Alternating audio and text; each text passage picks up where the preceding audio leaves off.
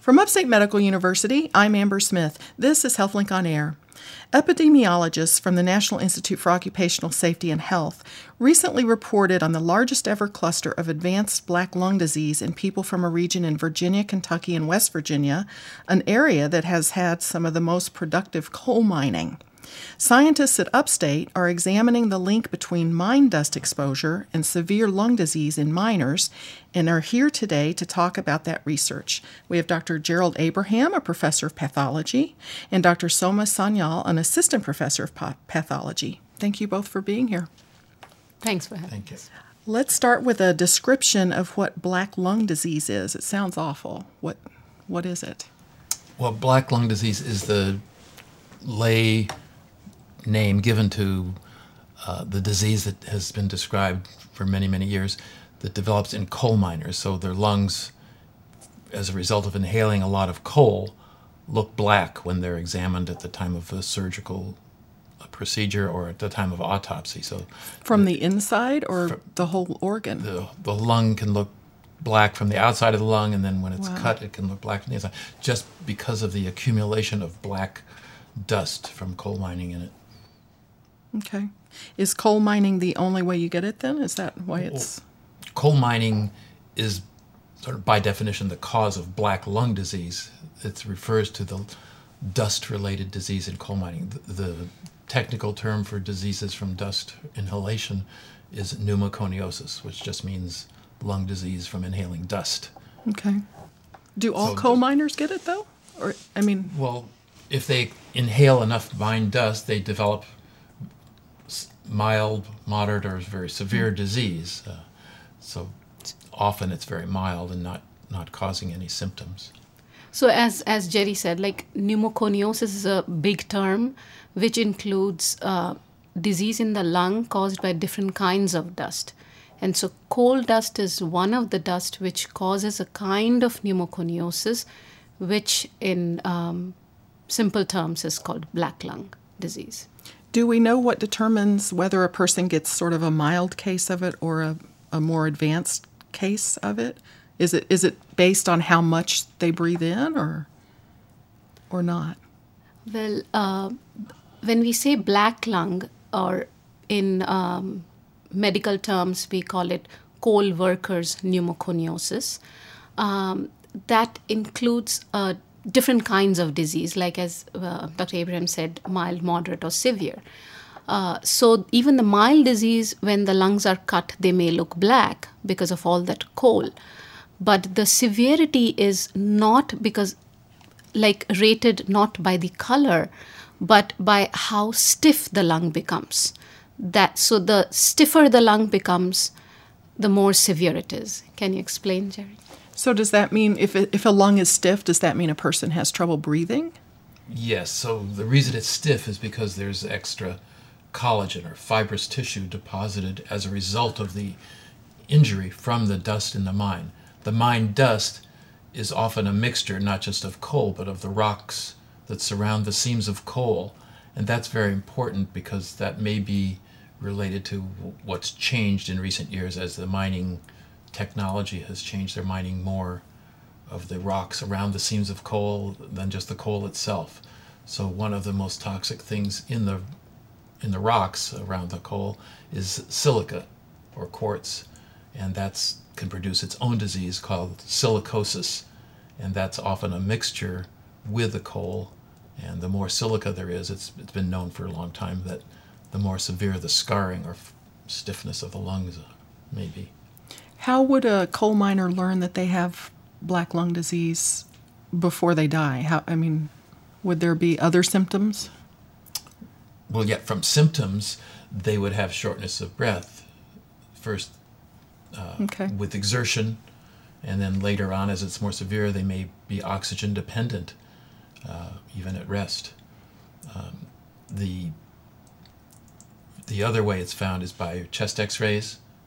So there's a whole international system of reading chest x-rays that was developed by the NIOSH and the International Labor Organization, the ILO, and that's a standard way to grade the severity. So generally, the more exposure someone has had, the more likely they are to have disease, and then within that, the exposure quality matters. So if it's less silica, they're less likely to get severe disease than if they've had more silica in the coal. But these are things that aren't completely understood, and one of the reasons this project is going on. Is there any way to treat it or to reverse the damage? Well, once it becomes so severe that a person has like severe disease, lung transplantation is the only solution. At lower levels of exposure, prevention is the best cure, as they say. Okay. Well, let's talk a little bit about this cluster of cases that have come to light recently. Are we just seeing more of this black lung disease in coal miners now? And if so, why? Well, one of the thoughts as to why it's being seen more severe now is because of the change in technology, mining shorter, narrower seams of coal and including more of the rock around the coal with more silica exposure. The disease was on the decline after regulations were put in place with the Occupational Safety and Health Act back in around 1970.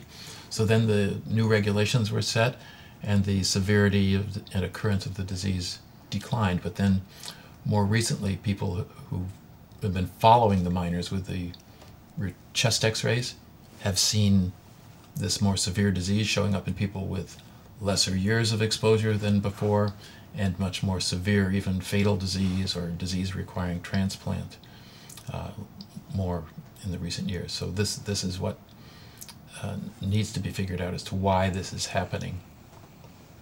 Well, you mentioned, occupational safety and health, aren't there regulations to protect workers from this in particular? So that was the act in 1969 where they had the exposure levels were determined. But I believe later on they've actually recommended a lower level which never went into effect or something.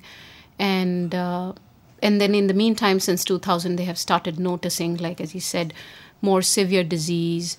It was actually falling. The prevalence was falling, and since 2000, they have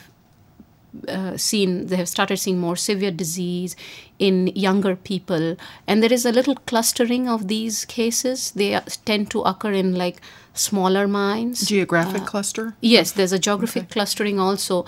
And as you mentioned in the beginning, like Western Virginia and Eastern Kentucky, and they tend to occur in smaller mines, like smaller underground mines. Interesting. Well, I want to hear about your work in the study. Let me remind listeners, this is Upstate's HealthLink on Air. I'm your host, Amber Smith, talking with Dr. Gerald Abraham and Soma Sanyal about the increase in severe lung disease among coal mine workers. So let's talk about, Upstate is one of 9 institutions with scientists who are looking at this recent increase. So can you explain to me the role that you play in that? It was recognized by the scientists who've been interested in occupational lung disease for a long time from many parts of the world that it needed a very broad approach. So starting with epidemiologists who are looking at where are these people with a severe disease located and recruiting some of these patients to come into the study to be interviewed in more detail and to find out more about what their exposures were. Those are the epidemiologic questions. And then people to look at their radiology. So there's clinicians and radiology experts involved, and pathologists to try to look at the actual lung tissue from people that have either had a lung transplant or some that have died and had autopsies. And there's also mineralogists and geologists involved from the U.S. Geologic Service in Colorado and from Virginia Tech, where there's people who are actively going to mines and collecting dust samples to see how they are maybe different in mines where there's more of this disease than others, and to try to figure out what it is about the dust, whether that's changed.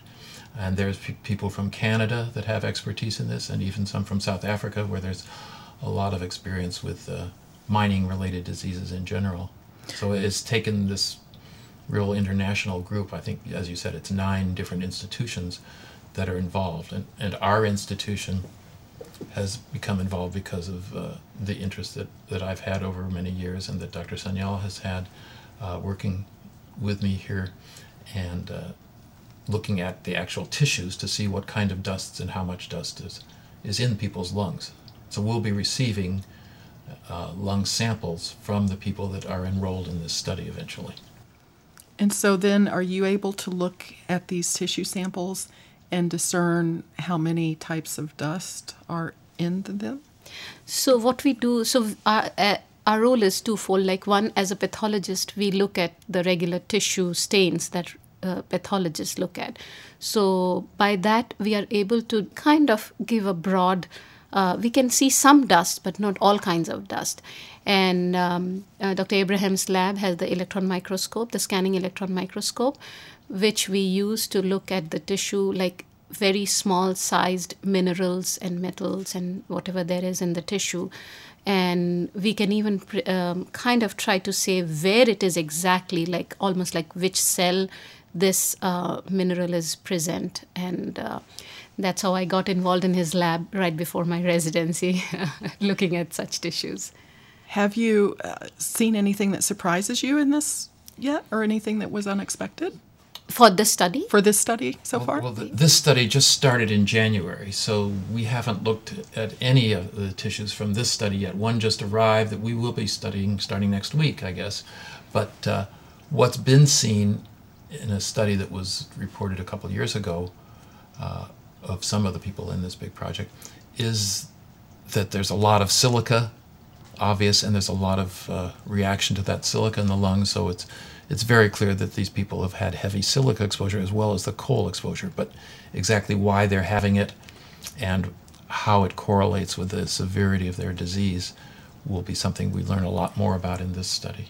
How long does the study take, or is it projected to take? Well, it's funded for 3 years, so it started in January of 2018 and it goes through January of 2021. And so at the end of that time, will there be, is there like a goal at the end of that time to be able to say, I don't know, come up with recommendations to prevent this, or what's the overall goal? Are we supposed to get at least 100 cases? But that's like the upper limit, I would say. Because each case will have multiple tissues submitted. And from there we'll have to, because it's going to be time consuming to study, like, so many particles in each case and more than one specimen in each case. So that's a lot of tissue there. Right, and hopefully we'll have a lot more information on what is in the tissues of these miners that develop the severe disease. We'll also be looking at a historical sample of miners that worked before the regulations changed, and these were part of a study that was begun back in 1970. It's a National Coal Workers Autopsy Study.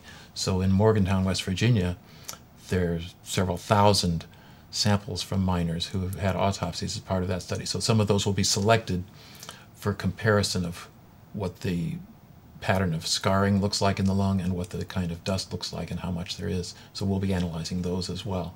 So it'll give us a much better idea of what's different now than was going on before the severity seemed to have accelerated. In fact, the disease is referred to often as accelerated or rapidly progressive pneumoconiosis, or rapidly progressive black lung disease, if you will.